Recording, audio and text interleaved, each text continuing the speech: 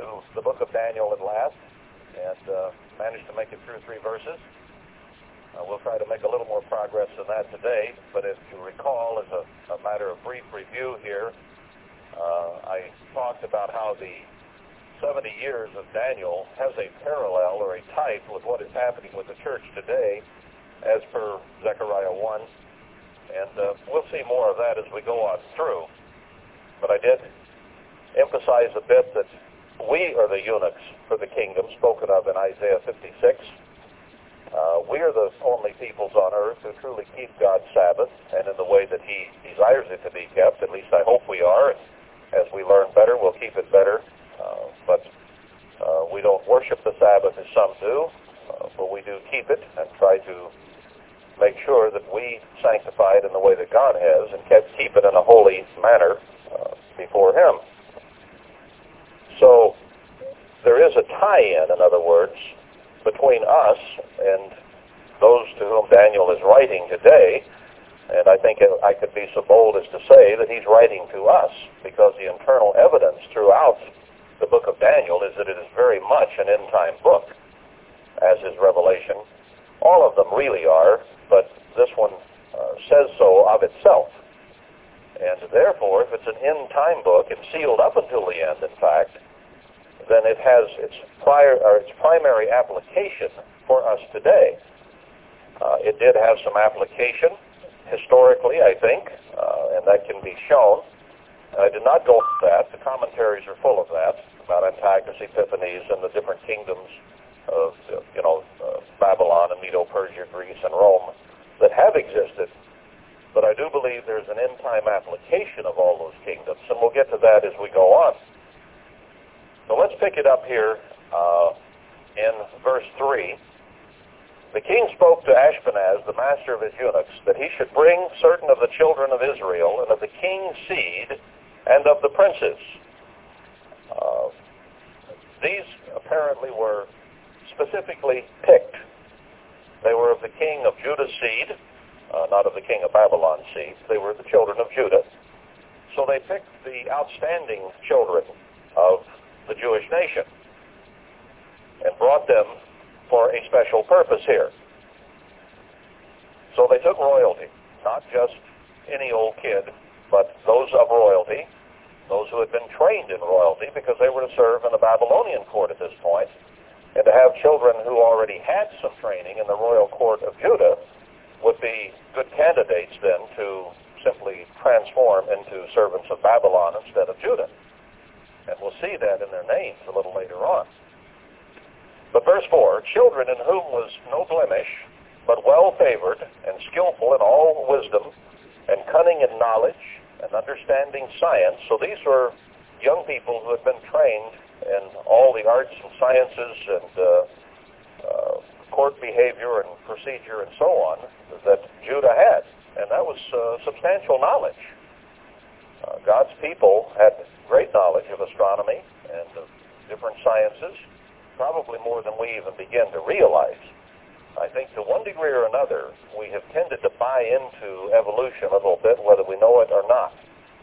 And somehow we think those people back there didn't have as much knowledge and weren't quite as bright as we are.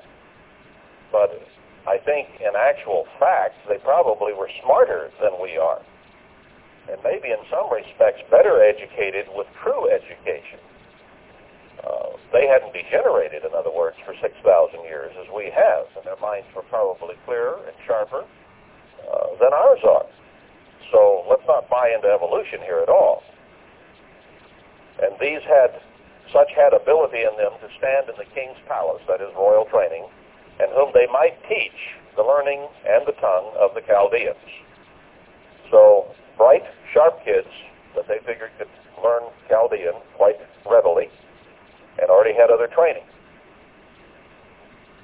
And the king appointed them a daily provision of the king's meat. Now let me back up just for a moment here. I made the comment last time that, well, now the thought escaped me. I forget what I said 2 weeks ago. You probably have too. That Hezekiah's children would be eunuchs, as we read in Isaiah, in the courts of Babylon. And Hezekiah was the king of Judah. So probably Daniel And these four particularly that are mentioned here were likely descendants of Hezekiah, king of Judah. So royal children in that sense. Now among these were the children of Judah, Daniel, Hananiah, Mishael, and Azariah, unto whom the prince of the eunuchs gave names. They changed their names, for he gave to Daniel the name Belteshazzar, and to Hananiah of Shadrach, and to Mishael of Meshach, and to Azariah of Abednego. Now let's look at the names and what they meant before and after. Daniel means judge of God, and one who judges for God, who makes right judgments in God's behalf in that sense. And Belteshazzar, his Babylonian name, means Bel's prince, or Baal's prince, or one in favor of Baal. That's quite a change. In a few cases, God changed people's names in the Bible and gave them a more godly name if they were following God. Here they did just the reverse. Hananiah, his name in the Hebrew language was whom Jehovah has graciously given, or a gift from God in that sense. Shadrach means young friend of the king.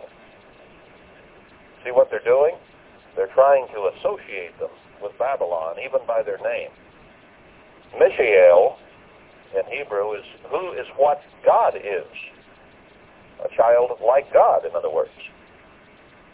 And Meshach means a little sheep.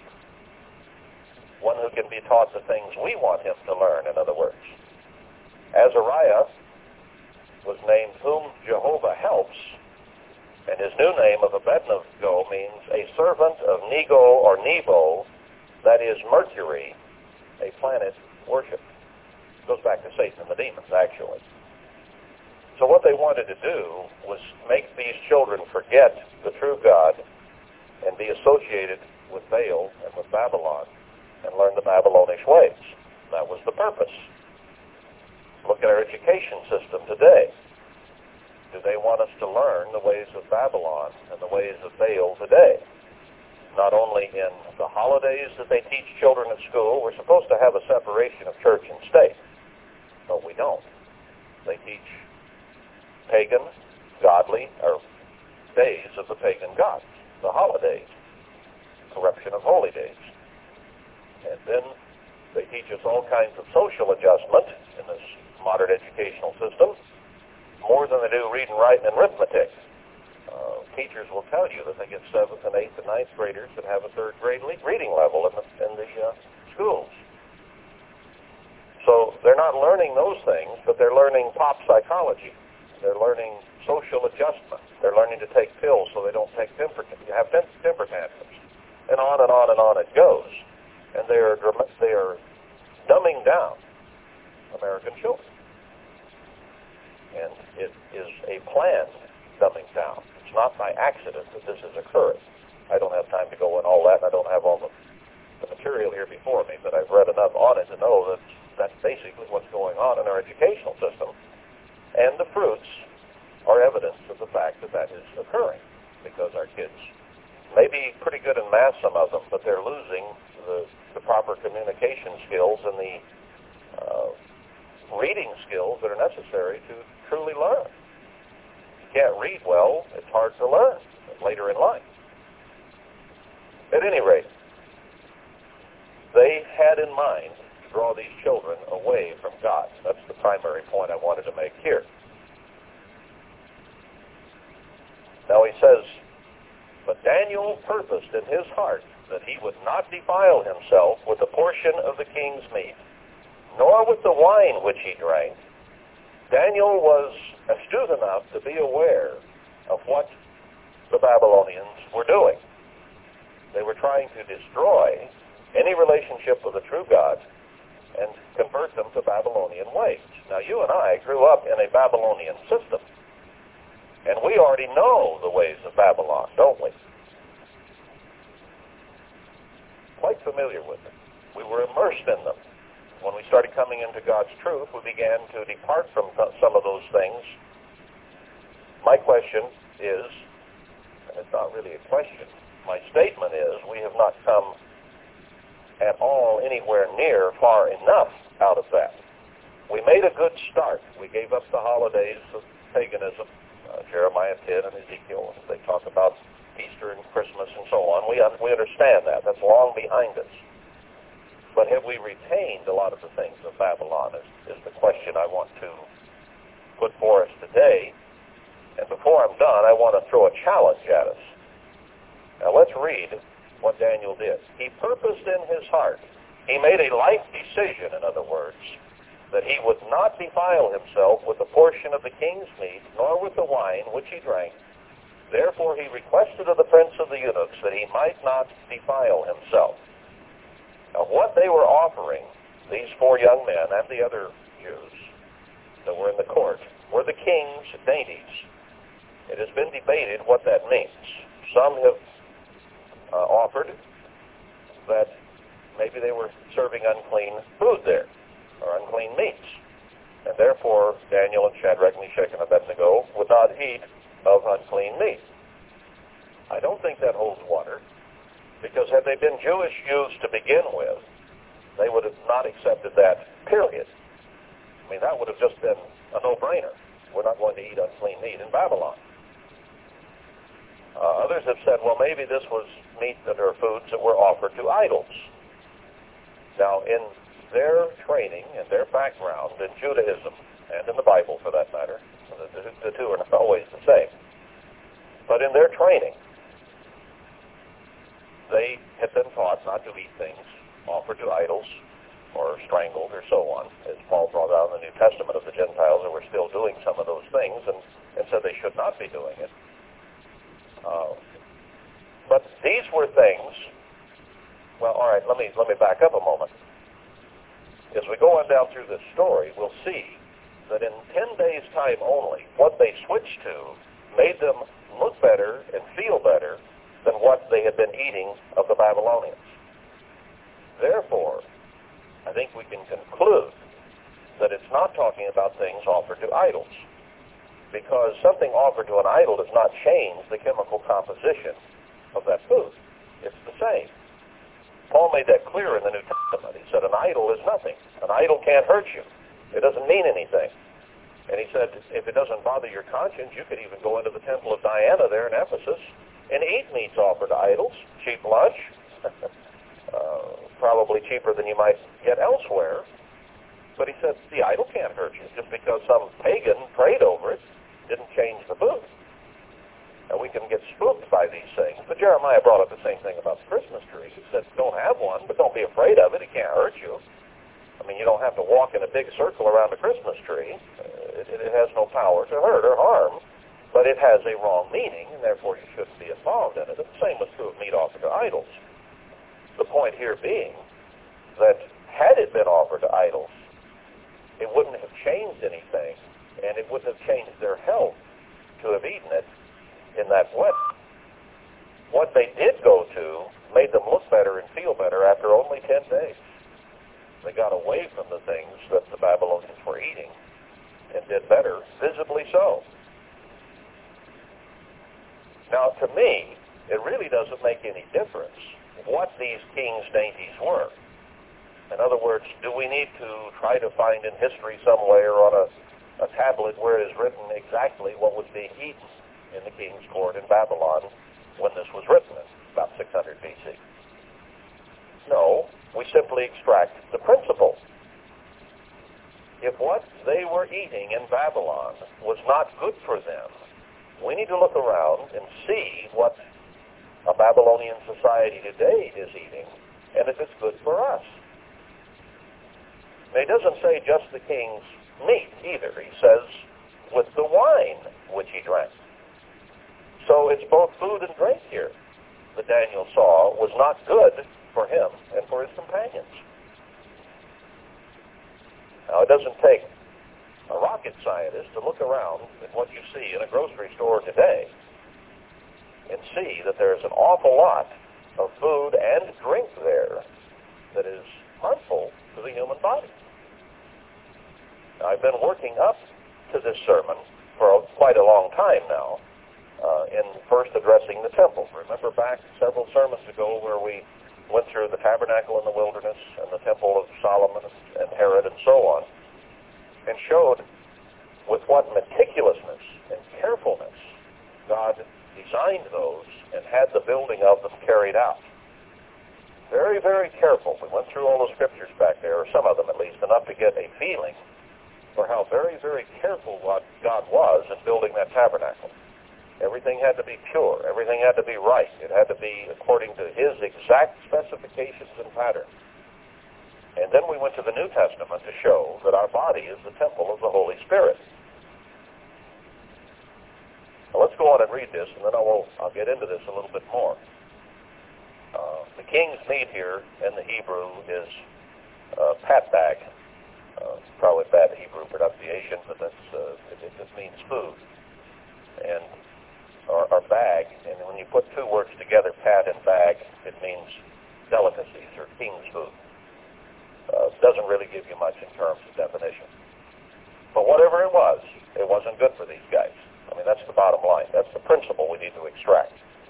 Now, God had brought Daniel into favor and tender love with the prince of the eunuchs. In other words, they had been there for some time. I don't know how long, but in a period of time, he had come into great favor of the prince of the eunuchs. And the prince of the eunuchs said to Daniel, I fear my lord the king, who has appointed your meat and your drink. And says, the king says, you eat this, you drink this, you will eat it. That was the Assyrian, Babylonian way of doing things. And we saw some of that perhaps in World War II as well. And if he didn't do it, the consequences are pretty strong. For why should he see your face, or faces, worse liking or less good looking than the children which are of your sort, of Judaism? Then shall you make me endanger my head to the king. The king said you were to eat and drink this, and if you don't, I lose my head. Now I like you, Daniel, but this is kind of personal now, you know. So Daniel said to Melzar, whom the prince of the eunuchs had set over Daniel and the other three fellows, prove your servants, I beseech you, 10 days, and let them give us pulse to eat and water to drink. Now, I looked up pulse here in the Hebrew, and it's not fully defined, but it essentially means vegetable matter. Fruits, vegetables, that which is of seed. And it goes, and I think you could take this back to Genesis, where God showed clearly at the beginning that he had given us herbs and plants and so on, and the fruit of those for our food. He added meat somewhat later, and meat is okay to eat today, but perhaps it should be eaten in measure and not as much as Americans tend to eat. The majority of our diet, I should think, would be of those things which God originally intended. God's original intent is important. And we look at a nation today that eats an awful lot of meat and an awful lot of other things in excess, and we are suffering for it. So he says, prove your servants for 10 days only. There was such a vast difference now in the diets between what they had been eating and what they were about to eat, that in only 10 days you could tell a difference. Then let our countenances be looked upon before you, verse 13, and the countenance of the children that eat of the portion of the king's food, and as you see, deal with your servants. Let's go by the fruits, in other words. So he consented to them in this matter, proved them 10 days, and at the end of 10 days their countenances appeared fairer and fatter in flesh than all the children which did eat the portion of the king's meat. Now this opened Melzar's eyes, and he thought, well, I won't lose my head after all, maybe. Thus Melzar took away the portion of their king's dainties, their food, and the wine that they should drink, and gave them pulse instead. So that's the account of the food and the drink of Babylon. Now I think that we can extract a great deal from this. And I want to go back for a moment to Revelation. Well, let's don't go there yet.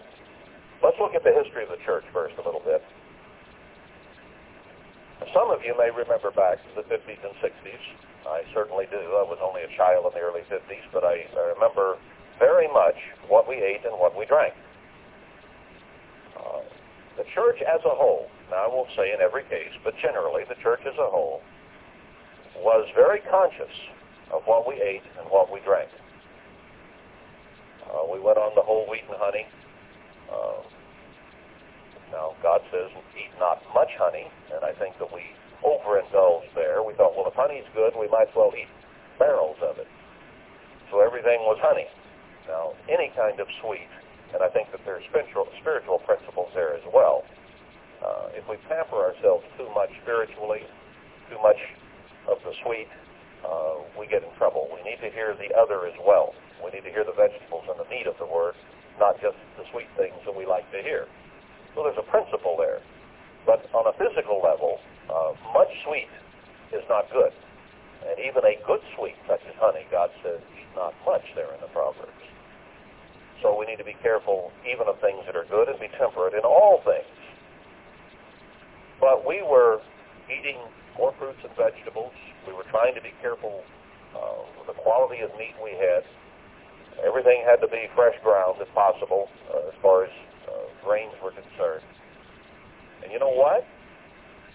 We were getting quite a few healings in those years in the 50s and 60s. Some of you remember that. I remember it vividly. People who were about to die of different things were healed. And we don't get much of that anymore, do we? In fact, people lament constantly that the prayer lists are very long and that people are having all kinds of problems. And we say, well, why isn't God healing today? Why doesn't he heal like he did back in the 50s and 60s? And we don't seem to come up with an answer most of the time of why this has changed. Now, I believe in cause and effect. And Herbert Armstrong taught us that over and over again, that for every effect there is a cause. So if God was healing, and then God quit healing, or slowed it down dramatically, is there a cause here? Now, I understand that in the early New Testament, God did something very dramatic there in Acts 2, so that even the apostles' shadow passing over people healed them. But that was for a specific reason, for a short period of time, to show that God was working in those apostles and in that early New Testament church. Later on, Paul left, Epaphroditus, I think it was, to die. He said, I think he's going to die. So he didn't expect an immediate healing, even though there was Eutychus that he resurrected and he fell out of the law. But there were times when he apparently did not expect that someone was going to recover. In other words, healing was not automatic from Acts 2 on. God did make a dramatic show. And when those things started happening in Acts 2, remember how Peter tied it in with Joel about your young men and women and so on, and old men dreaming dreams and having visions and healings and the various things that Joel talks about. And Peter thought, boy, this is happening. That scripture's being fulfilled. Well, little did he know that there was another 2,000 years before Joel would literally be fulfilled in the way that God intends Joel to be fulfilled at the end. It was a type of that, fulfilled in perhaps a smaller way than it is going to be at the end. I firmly believe that at the end, God is going to show his hand and his power in the way that he did in Acts 2, and even more so because that's what Joel talks about, and Peter quickly related that to what was happening then, not knowing, of course, that we had 2,000 years left, and that was yet for the time of the end, because Joel is speaking of the time of the end, the day of the Lord. The day of the Lord was not imminent when Peter wrote that. And when Peter observed what was happening in Acts 2, we're getting close to the day of the Lord now, I think, within a few years. And these things will happen again. Now, maybe part of that happening has to do with you and me. Maybe there's cause and effect. Now, God may do some of it in spite of us, just as he did in Acts 2, in spite of them. They were not perfect by any means. They were just brand new and just being converted that day. The Holy Spirit only came that day. So it was not entirely based upon their spiritual standing with God in that sense. There was a dramatic show for a particular reason. But in our everyday lives, in this past 50, 60, 70 years that the well, actually nearly 70 now, that the church has existed within the confines of a Babylonian system, we have seen a lot of things come and go. And I have personally seen people who were doing their best, or almost their best, or whatever, in eating right, and we were getting healings. I can remember my dad severely chastening me if I came home from school with chocolate on my breath. Pop was off the chart, not on the list of approved foods.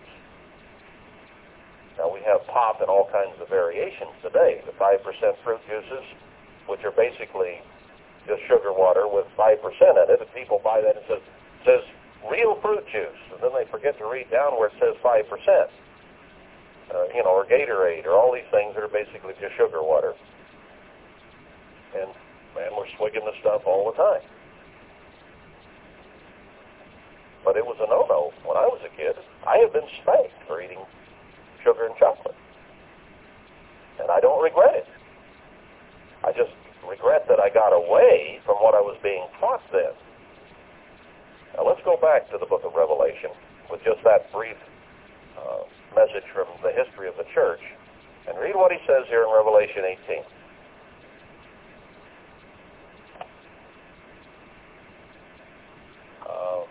Verse 4.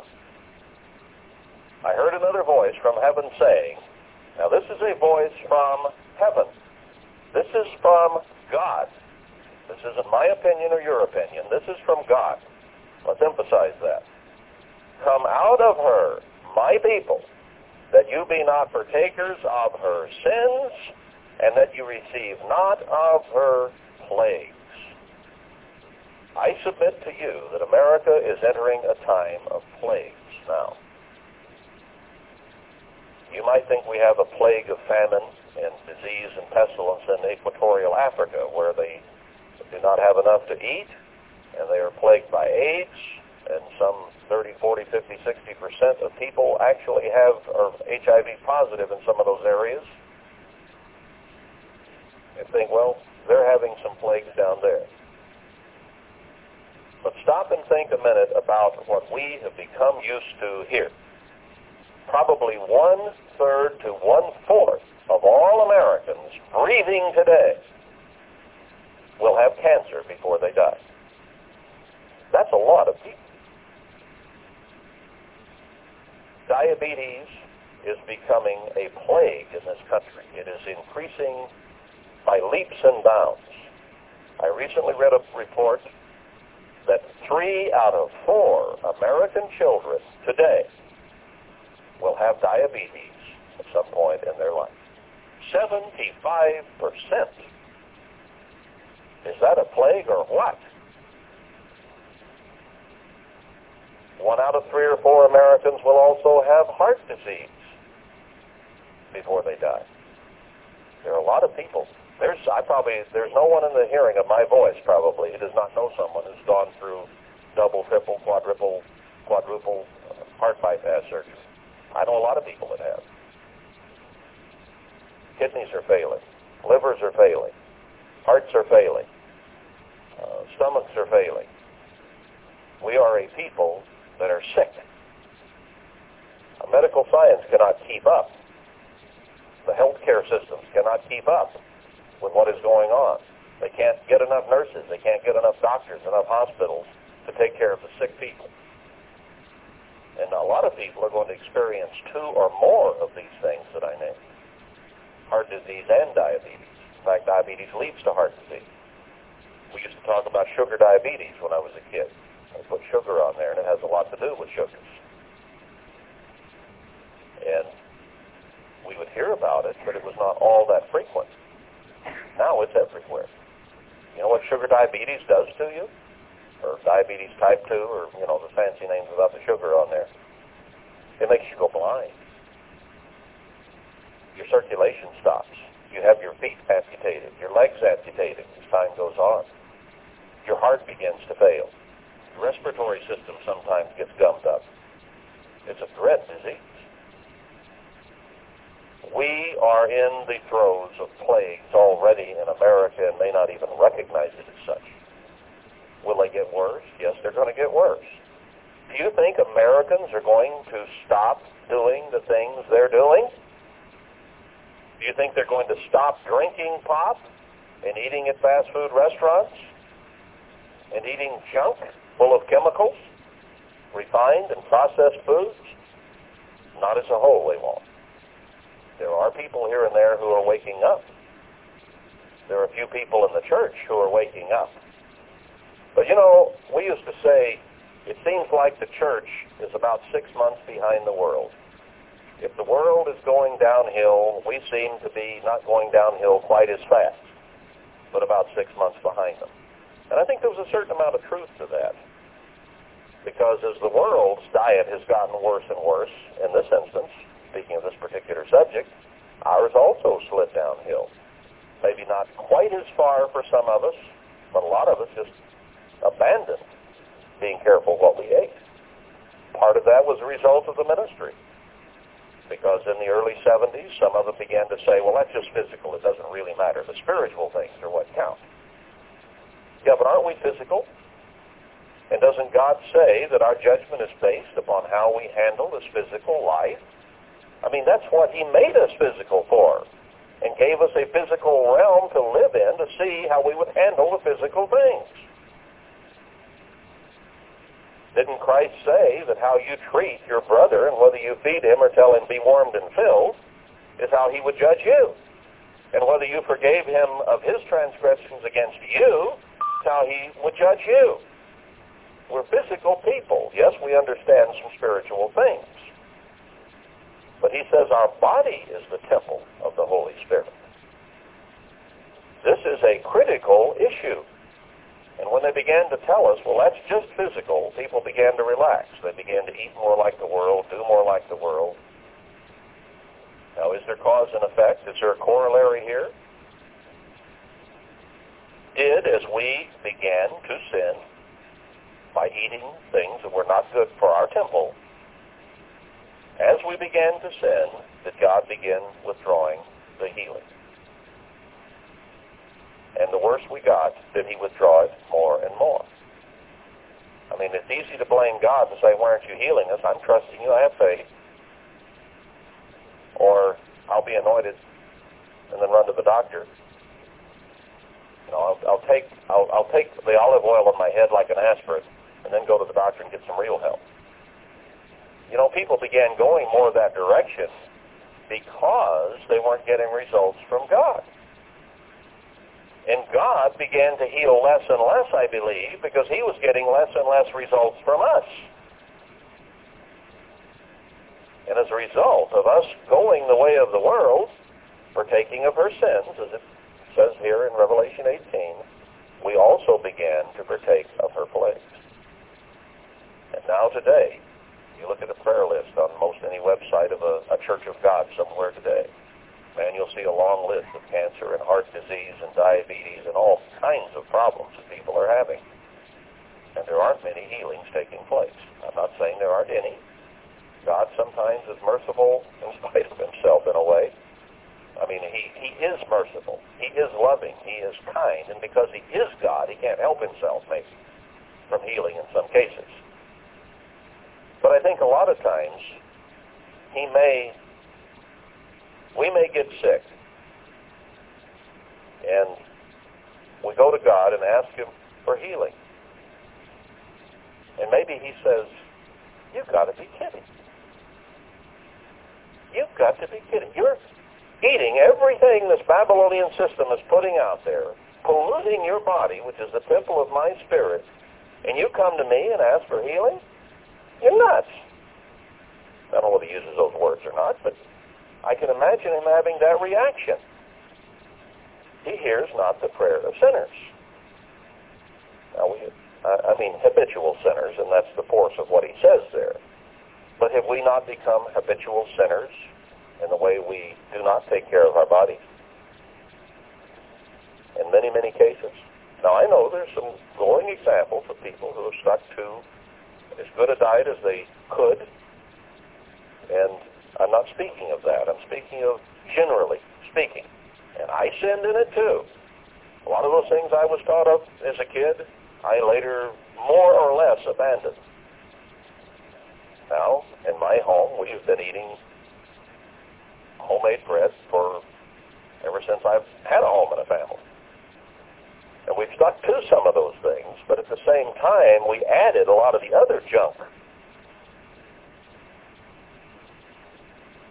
So it was good to do that which was good, but it was bad to do that which was evil and was harmful.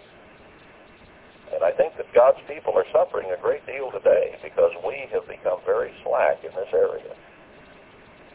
Now we'll see in the book of Daniel that Daniel first addressed this.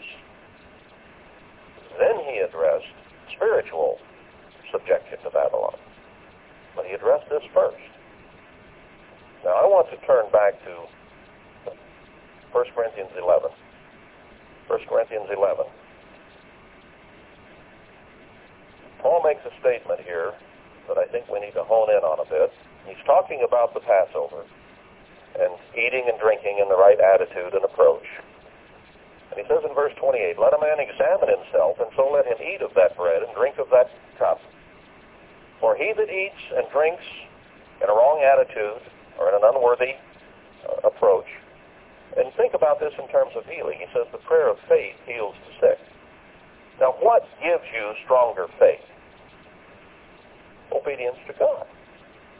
If I know I'm sinning in some area of my life, and I go to God and ask him for help or blessing or healing or whatever else I might be asking of God, and I know good and well that something is wrong in my life, can I pray in absolute faith and trust in God?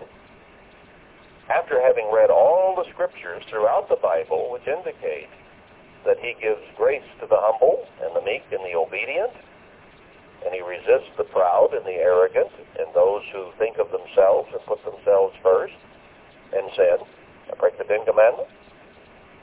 It's hard to pray in faith when you are disobeying. And I think when we understand it, it's hard to pray in faith for physical healing when we know that we're breaking every physical rule there is to break. How can we put the kind of trust in God that is necessary when our conscience is beset with insecurity? If it is not of good conscience, it is sin. So he says, if you don't do this in the right attitude and approach, you eat and drink damnation to yourself, not dividing into two parts the Lord's body. Now notice verse 30, which some have tended to overlook, and I think we all have to one degree or another. For this cause many are weak and sickly among you. He's writing to the church of God at Corinth. And he said, many of you are weak and sick, and many are dead. Many sleep. Many have died because you are not properly dividing the sacrifice of Jesus Christ. Now we know that he died and his blood was poured out for our forgiveness of sin and that we might live. The life is in the blood. So that part of his sacrifice was for eternal life, essentially. But he did not have to be beaten. He did not have to have stripes. He did not have to go through all the physical destruction that his body suffered during that amount of time. He says there in Psalms, I may count all my bones. They had stripped the flesh off so that he could literally see his bones. None of them were broken, as prophesied. But that doesn't mean the flesh had not been flayed off. And that was done why? That we might be healed. What does Peter say? I think it's 1 Peter 2:21. By his stripes we are healed. So his stripes have everything to do with our healing. Now let's go back and pick up a principle from Hebrews chapter 6. And this may not apply strictly, but I think the principle is certainly here. He's talking about people who have not exercised their senses to discern good and evil in verse 14 of chapter 5. And he says, we need to not be so concerned about the things we may have repented of before, but we need to go on and move forward. It says in verse 4, "For it is impossible for those who were once enlightened and have tasted of the heavenly gift and were made partakers of the Holy Spirit and have tasted the good word of God and the powers of the world to come to understand eternal life and the mystery of God," as best we can understand it now, through a glass darkly, but we know why we're here. "If they shall fall away, to renew them again to repentance." If we go through the process of repentance and learning about God, and then we spit on that and depart from it, the dog returning to its vomit or the sow to her wallow, as James says, it's impossible to renew them, he says here again, "seeing they crucify to themselves the Son of God afresh and put him to an open shame." Now, we sinned in our lives as Methodists and Baptists and Catholics to a great degree in ignorance. We did not understand the truth. So our sins were even then crucifying Christ, were they not? But we were doing it in ignorance, and then once God removed the blinders from our eyes and gave us ability to see, then we began to realize how we personally had a part in his death. It wasn't just the Jews, it was I did it. I sinned and came short of the glory of God, and I crucified Christ. And we were supposed to repent of that sin and move forward with an understanding now. All right, we came to a knowledge, and God says if we depart from that, it's almost impossible to bring us back. And I think of people who left worldwide after they had learned the truth, and they went right back to the Methodists or the Baptists or whatever it is, like as if nothing had ever happened. Now, how are you going to restore them to repentance once they have trampled God's truth into the dirt and departed from it? Very, very difficult, because they've lost faith, they've lost trust in the truths of the Bible. So it's almost impossible to bring them back to believe that again once they've rejected it. And he says here that they put Christ to an open shame, crucifying him afresh, killing him all over again by going back to their old ways. Now, let's move that principle over to his stripes and the flaying of his flesh. Now, if we learn that we should take care of our body, which is the temple of God's Holy Spirit, and then we begin to leave that knowledge and go back to the way this world is doing it, and we get sick as a result of that, are we not flaying him and bruising him afresh? Doesn't the principle fit that part of his sacrifice the same way it does his shed blood? I think the principle is the same. It's just like we are taking the lash ourselves and beating our Savior with them all over again if we don't take care of our physical bodies. None of us, I think, want to be responsible for that. So I'm going to throw a challenge at us today. And that is whether we can go back to doing those things that were right, and maybe we weren't doing everything right even then, and maybe there's improvement over what was even being done in the 50s and 60s, and see if we can get it right, and see if it is possible to take care of our bodies in the way that God intended them to be taken care of. I am sure Christ took very good care of his body when he was on this earth. I heard a minister make a comment some years ago where he said, "I don't believe Christ was a fat man." That stung me a bit, being about 10% overweight. And I lost some weight, and I've gained some weight back, and I've lost some weight and gained some weight back, and I have not made enough permanent changes in my life, and my lifestyle, and when I shut down my pie hole, so that I have it under control, the way that it should be. So I'm not just going to preach at you. It's me too. And I have departed from some of these things, and I don't want to lay stripes on Jesus Christ. And every time or almost every time at least, I anoint someone, I remind God that Jesus Christ had his body broken and beaten for the healing of this individual here.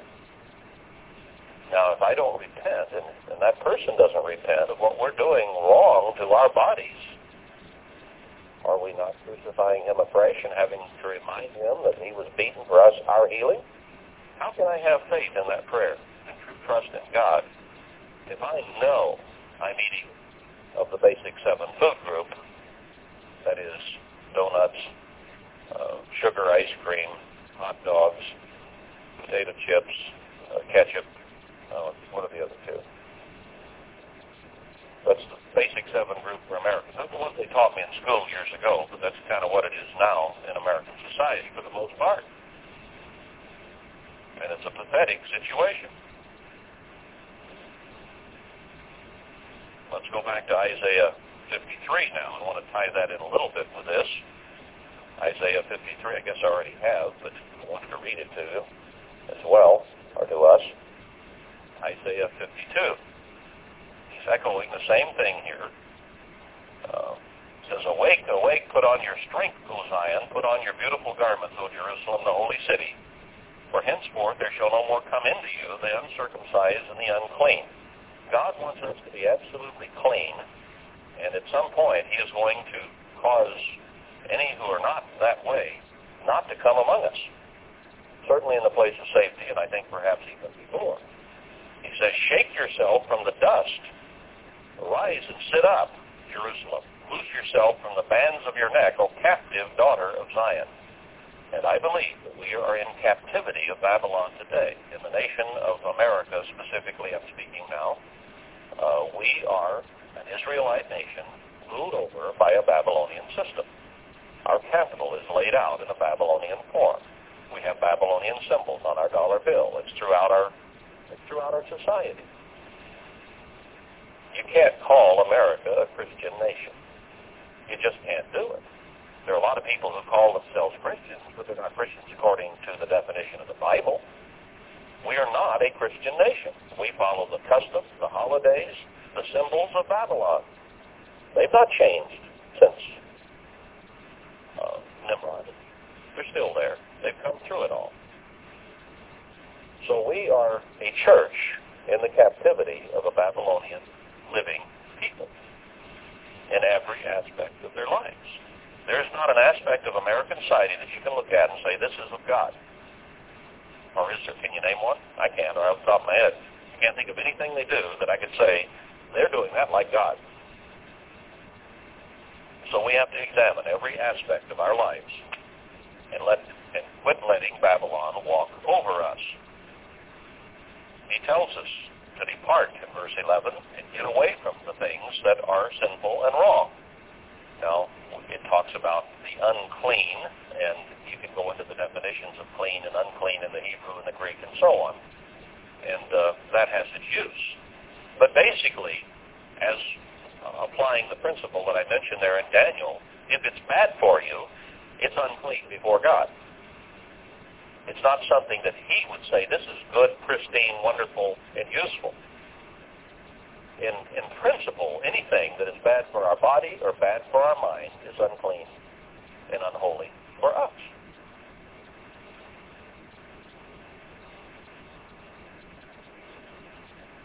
Then he says, verse 13, Behold, my servant shall deal prudently. He shall be exalted and extolled and be very high. As many were astonished at you, or at him. His visage was so marred more than any man, and his form more than the sons of men, for our physical healing. No man had ever been beaten as badly as he was beaten. And his visage so changed and marred by what they did to him. And then he goes on down and says, verse 5, verse 4. Well, let's go verse 3. He is despised and rejected of men, a man of sorrows and acquainted with grief. And we hid, as it were, our faces from him. He was despised, and we esteemed him not. Now, do we sometimes hide our faces from what he did for us and go on covetously eating those things that we want to eat, enjoying those things that taste good to us, that we know are good for us? I mean, it's not like I have to totally educate everyone on what's good for us. Is there anybody that's educated all in America who realizes all these refined processes things are hard on our bodies? They're filled with chemicals, they're filled with preservatives, they're filled with coloring, They're filled with any chemical you name. The vitamins and minerals, often that are in bottles and in pills, come from oyster shells, mare's urine, monkey pus. They use any and everything they decide to use in their vaccines and in their pills. They don't tell us what's in them. It can say 100% pure beef. And the USDA allows, I think it's 5% of pork or any other meat in it. See, they allow for insect parts and rat tails and various things in the hamburger, because you can't get all of that out, and there will be a certain amount of insect and rodent parts in food. So you can say it's pure beef, and you don't have to tell them the percentage of rat pieces and pork pieces that are in it. I think it's 5%. It might be 10. I'm not sure. It's been a while since I read that. But there's a lot of stuff in everything we eat and drink. And I submit to you that it's very, very difficult to go into a supermarket today and find anything to eat that is worth eating. If it's bottled or canned, it has probably been processed and refined, and that refining and processing destroys the food value. And not only that, it makes some things poisonous. And not only that, they do put poison in it. And it also has chemical insecticides, antibiotics, growth hormones. Many things are now being genetically altered. Mankind is fooling with the things God made and created. Even if you go to the vegetable and fruit bin, you're going to find chemical fertilizers and pesticides for the most part. Now, it's almost impossible to eat things that are truly good for us today that have no harmful things put in them in some form or fashion. But I will say that I think God expects us to do the absolute best we can with what is put before us. That means we need to make some major changes. Otherwise, we are despising the beating, the suffering that our Lord and Master went through. I don't want to give a picky sermon about foods. I want us to understand that he was broken and beaten for our healing. Surely he has borne our griefs and carried our sorrows. Yet we did esteem him stricken, smitten of God, and afflicted. But he was wounded for our transgressions. Can it be any clearer than that? This isn't my idea. He was bruised for our iniquities. The chastisement of our peace was upon him, and with his stripes we are healed. That bruising, that beating, that affliction that he went through was for our healing. All we, like sheep, have gone astray. We have turned everyone to his own way, and most of it is the way of the world.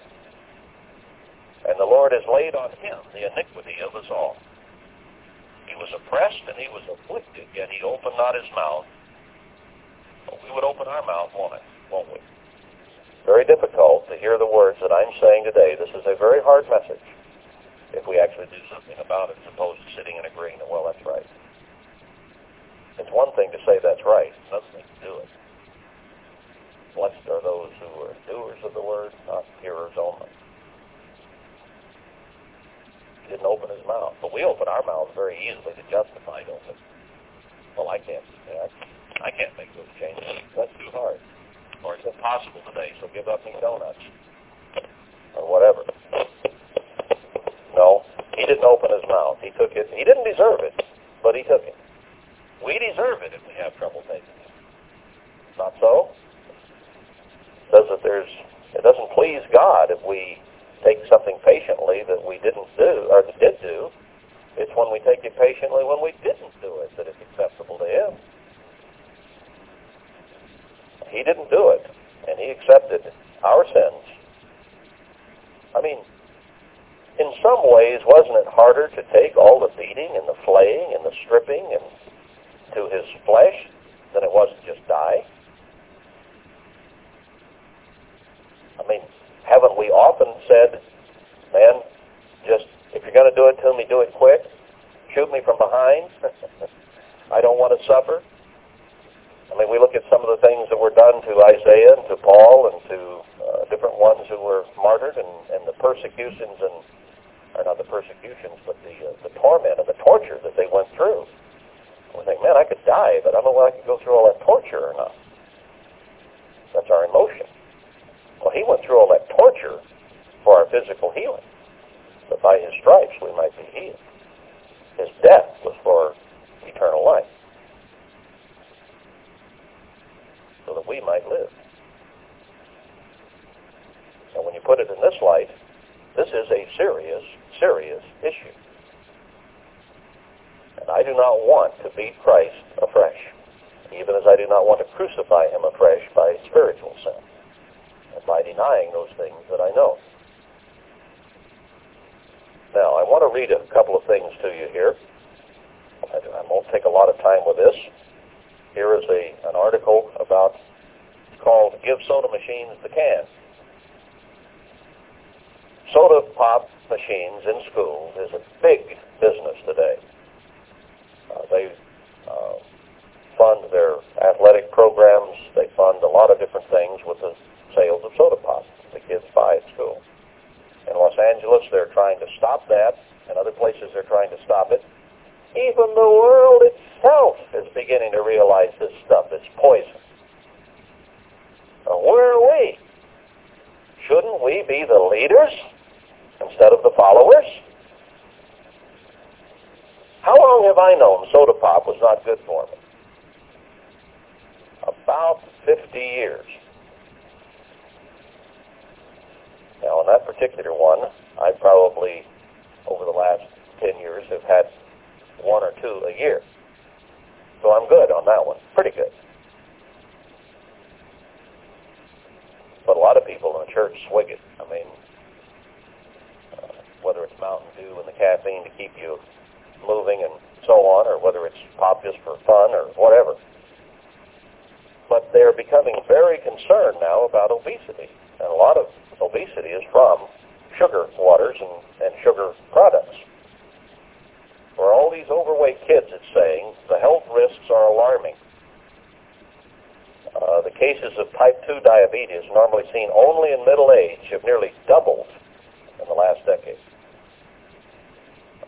The magazine also cited higher incidences of asthma, gallbladder disease, and sleep apnea.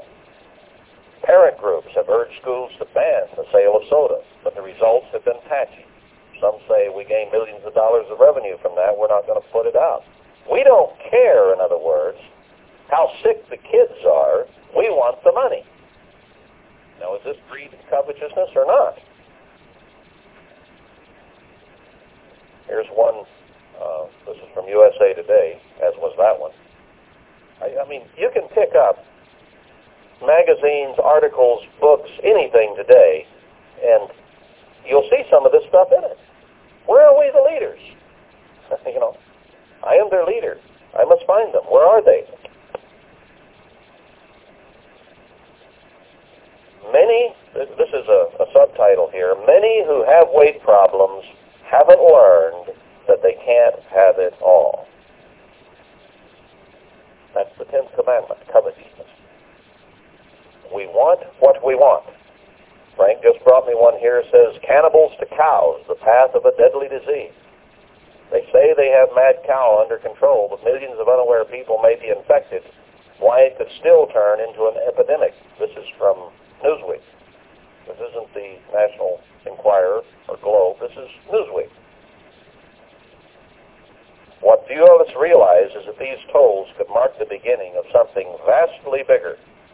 For 11 years following the Pitcham Farm episode, British exporters shipped the remains of BSE-infected cows all over the world as cattle feed. The potentially tainted gruel reached more than 80 countries, and millions of people, not only in Europe but throughout Russia and Southeast Asia, have eaten cattle that were raised on it. I remember, in that light, when I was a child of 8, 9, 10 years of age, they had what we called cow cakes that my granddad and my dad fed to the cattle, and I fed to the cattle. And we would eat that stuff as kids because it was compressed processed alfalfa and various other things that they put in the feed. I remember distinctly that the ingredients on that were bone meal, that which has caused mad cow disease in England and other places. Bone meal. I was eating it as a child in the cow feed. I mean, they fed me, but kids, we went to the barn and we chewed on stuff. But it was in the cow feed in America in the 40s and 50s. I don't know how far back it went. Maybe that explains some of my mental problems, but we won't go into that. Statistics reveal how difficult it is to get over obesity. Worldwide, more than 1 billion people are overweight, and of those, 300 million are obese, according to the International Obesity Task Force. A startling 61%, or more than 100 million people in America alone, are either overweight or obese. Obesity is roughly 30 pounds or more over a healthy weight. Now, this makes those who are overweight like me uncomfortable, but it is not limited to fat people. There are lots of skinny Americans who are getting cancer. There are lots of skinny Americans with heart disease and diabetes. Obesity increases the chances of all those things. But there are people who are skinny and have high metabolisms who eat junk also and just don't get fat. But that doesn't mean they're not taking in carcinogenics and that they're not going to be sick. So looks are not everything. There was more in here I wanted to get to. Let's see, where was I headed? To help curb the obesity epidemic, researchers are racing to uncover insights into weight loss and management. Interesting. Because really, it's pretty simple. Eat right and exercise, something we've all known. You will lose weight and you will be healthier. That's the bottom line. But people don't want to do that. Does the vast majority fall somewhere between obesity and overweight? And whether they can maintain a healthy body weight depends largely on how much effort they are willing to put into it, says Hill. Now, I gave you some scriptures and some principles from the Bible to help motivate us to understand that this is a serious problem with God. And He may have withdrawn much healing from us because of it. Speaking of the effort put into physical health, it says it wasn't always this way.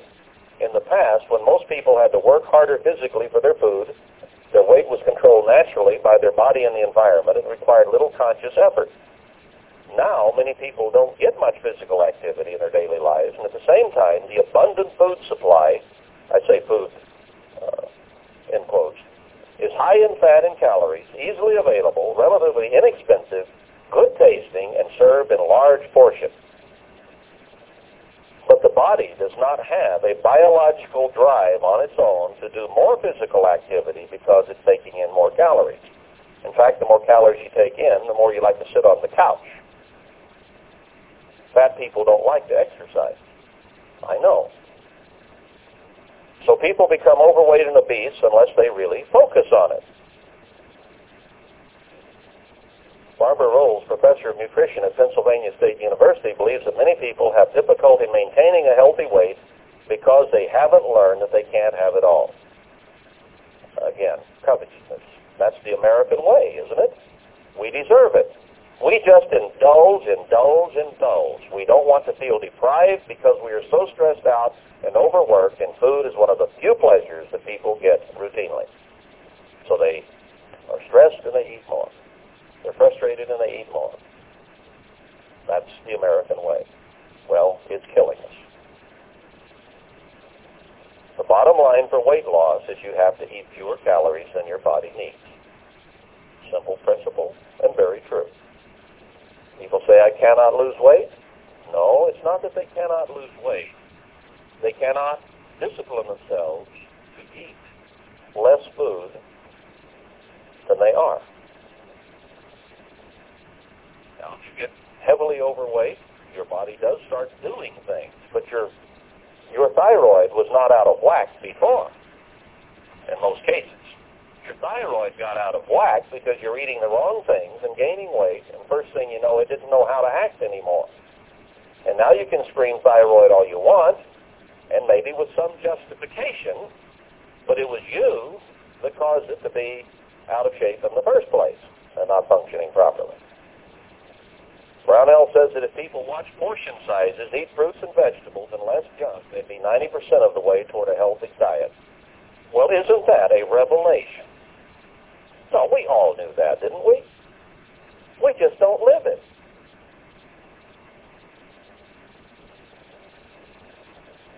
If anything, she says, has become clear over the past 10 years, it is the importance of exercise in weight loss and maintaining it. And you have to change lifestyle. I mean, people have gone on crash diet after crash diet of all kinds. And yes, they've lost weight. But then once the diet is over and they've, well, either reached their goals or given up or whatever, but the diet quits for whatever reason, what do? They go back to eating exactly like they were that made them that way in the first place. So they crash it off and add it back on. Crash it off and add it back on. Am I saying anything new here? No. It's the vicious cycle people get into. And they don't have permanent weight loss. And that gets hard on the body, that up and down. That gets very hard on the body. In fact, in some cases, that's harder on the body than actually being somewhat overweight. Because the body has trouble adjusting to all the ups and downs. I'm not saying that you can use that as an excuse not to lose it, but we have to change our lifestyle. That's what Daniel, Shadrach, Meshach, and Abednego did, is change their lifestyle. They said, don't give us this stuff anymore. We want to eat that which is good for us. See, it doesn't matter exactly what it was they were giving them, because we know today that a lot of the stuff we are eating is not good. Now, they'll tell you, quit drinking the pop, drink milk. Well, we got a problem there, too. When they homogenize milk, they blow it against the wall at great force. They break the molecules down so that the body cannot get rid of them as it processes the milk, and they go into your arteries and clog your arteries. You wind up with a quadruple bypass from drinking homogenized milk. Milk is a good food in its natural state as God made it. It is a food that we should enjoy. But if it's homogenized, it is injurious and poison to the body. If I go out to a sugarcane field and I cut myself a piece of sugarcane and suck on it, it is in the natural form that God made it, and it probably is not that harmful to me if I don't have too much of it, too much sweet. But once it is refined and processed and any value that was in it is gone, it becomes a toxic poison. It stops up and clogs the system and is a poison. And the aspartame and the other artificial sweeteners are even more poisonous. It may be responsible for Alzheimer's and a lot of things that are modern diseases that are going on today.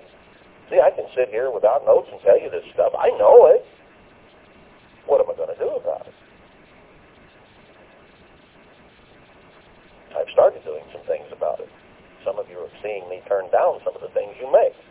I don't mean it as an insult to you, but I'm trying to get this resolved. I'm trying to do it right. And I find that in many cases it's very difficult on this trip. I've had to have a cooler in the car and basically eat out of it. I haven't eaten out but 3 or 4 times. And then I had to be very careful because there wasn't anything on the menu that was really worth eating. You can go to I went to Shoney's and had a salad basically one night.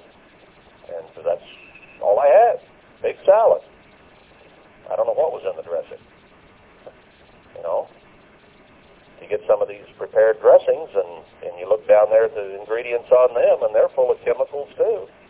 And, you know, stuff doesn't spoil in American stores anymore. It just outlives its shelf life. It's been refined and processed to the place that it won't spoil. It just gets stale and old. So they take it off the shelf. Well, not everything, but in many cases. And I can't tell you everything that apply the principle. And we should be able to look at that label and see if it's full of preservatives and chemical dyes and colors and all the different things they use in it. I think we need to get it out of our diet. Now, does this seem unfair and unbalanced? Maybe so, to some. But you can go back and look at what Daniel did, and they would have said the same thing of them. But they made a stand. Don't give us this stuff. Now, here's an article in Reader's Digest. Now, it's anywhere. I mean, you can find this stuff anywhere. But there's a point I want to get out of this article. And he starts out about imagining a disease that kills as many as 300,000 Americans a year, and you don't really recognize it as a disease. And it's talking about obesity. And you have a 1 in 4 chance of getting it. The disease is real. It's not just a national case of bad eating habits. It's become a plague. It's become a disease. A public health epidemic, it calls it. It is a medical problem with medical consequences. In other words, it can kill you.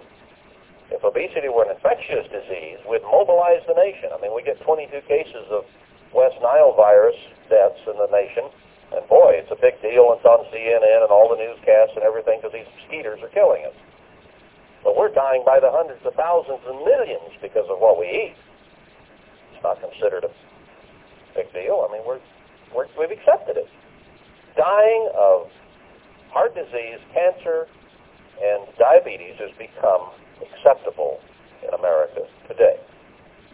Just as dying in an automobile accident is an acceptable form of death.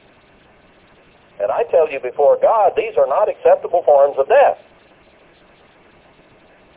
God gives us health principles throughout the Bible. And he tells us Christ was beaten.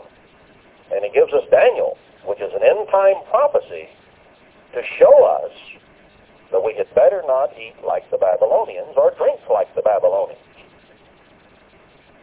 Not just eating, but drinking. Anything you want to bring up. All right, let's talk about alcohol. The beers, the wines, the hard liquors are full of chemicals. It's hard to buy wine that doesn't have sulfites in it.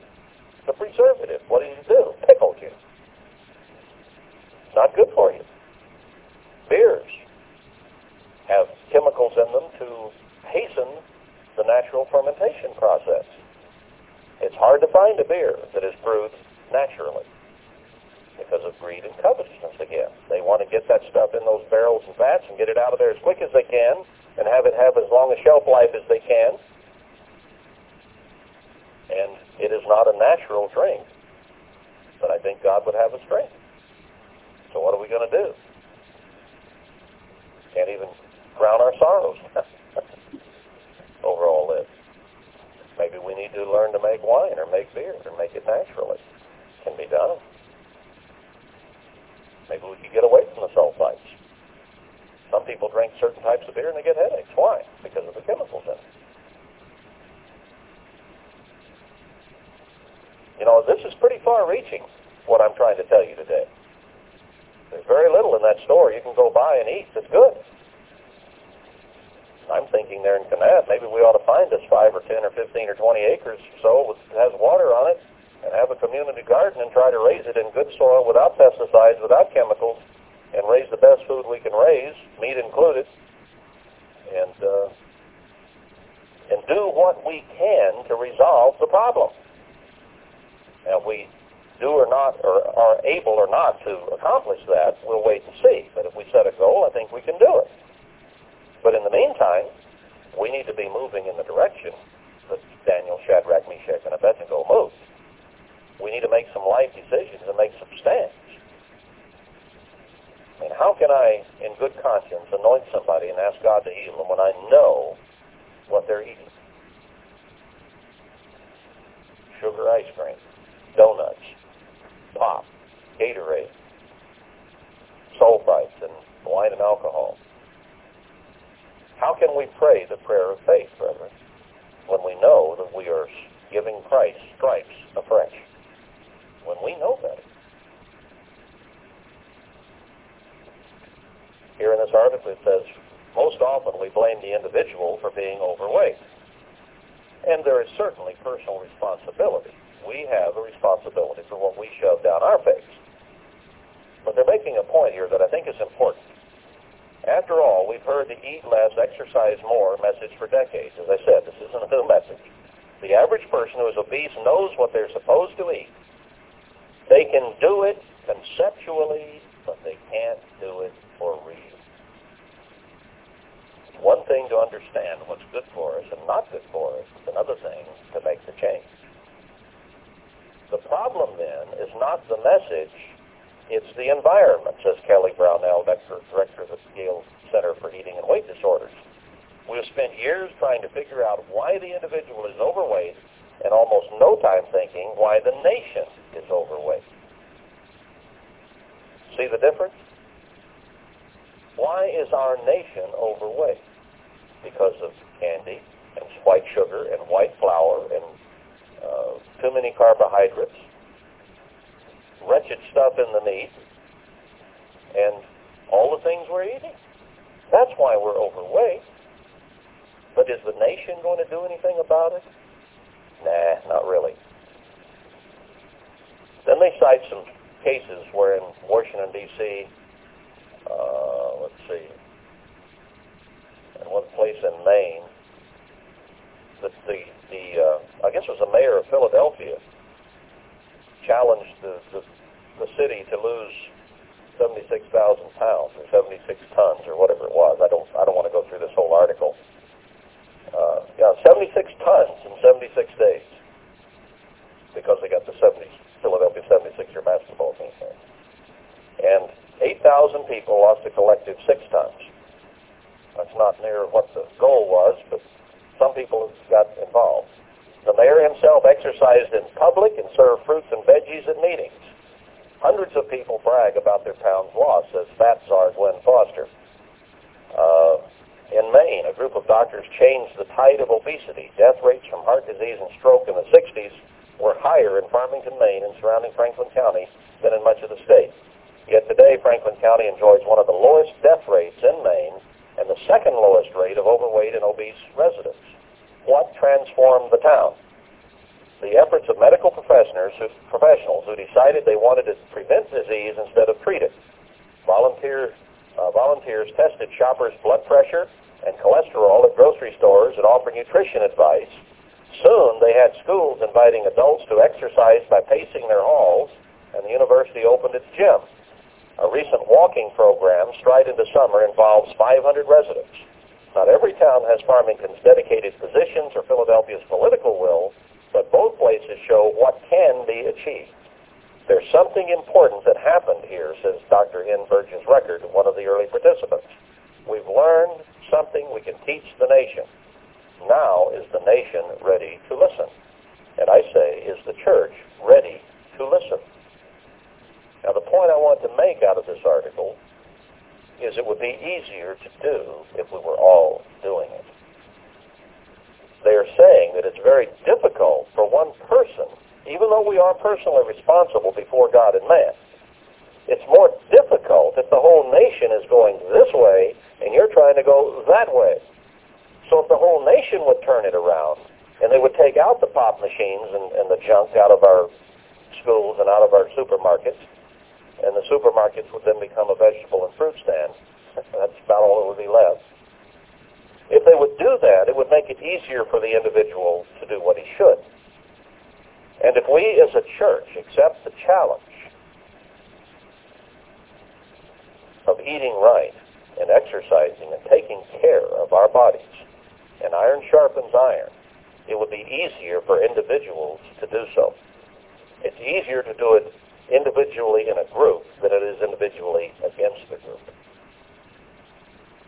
Now, I want to caution before you accept this challenge that there is an awful lot of room here for self-righteousness. There is an awful lot of room for judgment and condemnation of others who might not be as good at it or as adept at it as you, who may have more serious problems to start with than someone else. There may be people who have been eating better all along than others, and who's, I mean, we have varying degrees of health. Some of us are about to fall over dead. Some of us are pretty healthy. So for some, it will be easier than others. Some are way overweight. Some are skinny. And it's real easy to say, well, I dropped this and I'm still skinny. Why are you still fat?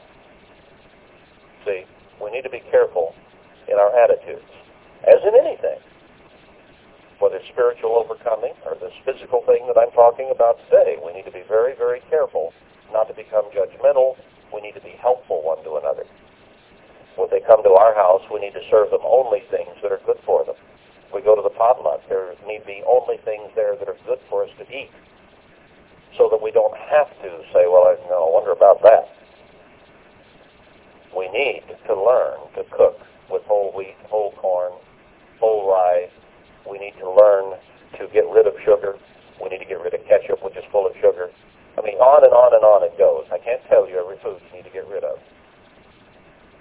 But you can read, and you can see. And if it is refined, and it is processed, it is the food of Babylon. If it has chemicals, preservatives, and artificial colors and flavors, it is the food of Babylon. Now, it is going to be a real challenge to get all of that out of our diets. So I think that in order to do what Daniel, Shadrach, Meshach, and Abednego did, is going to take some effort. Now, a lot of you have been saying, boy, I can't wait till you get to the book of Daniel. Now, how do you feel? This is a hard thing I'm talking about. But it's how the book of Daniel starts out. It says, be eunuchs from this world. Don't have concourse and intercourse with it. And then it says, get rid of the foods and the drinks of Babylon and start eating, as Herbert Armstrong told us 50 years ago that I remember, eat things that will spoil and eat them before they spoil. See how simple that is? If it's full of preservatives, it won't spoil. It'll just lose its shelf life and become bland and tasteless or whatever, as a general rule. But if we would eat things that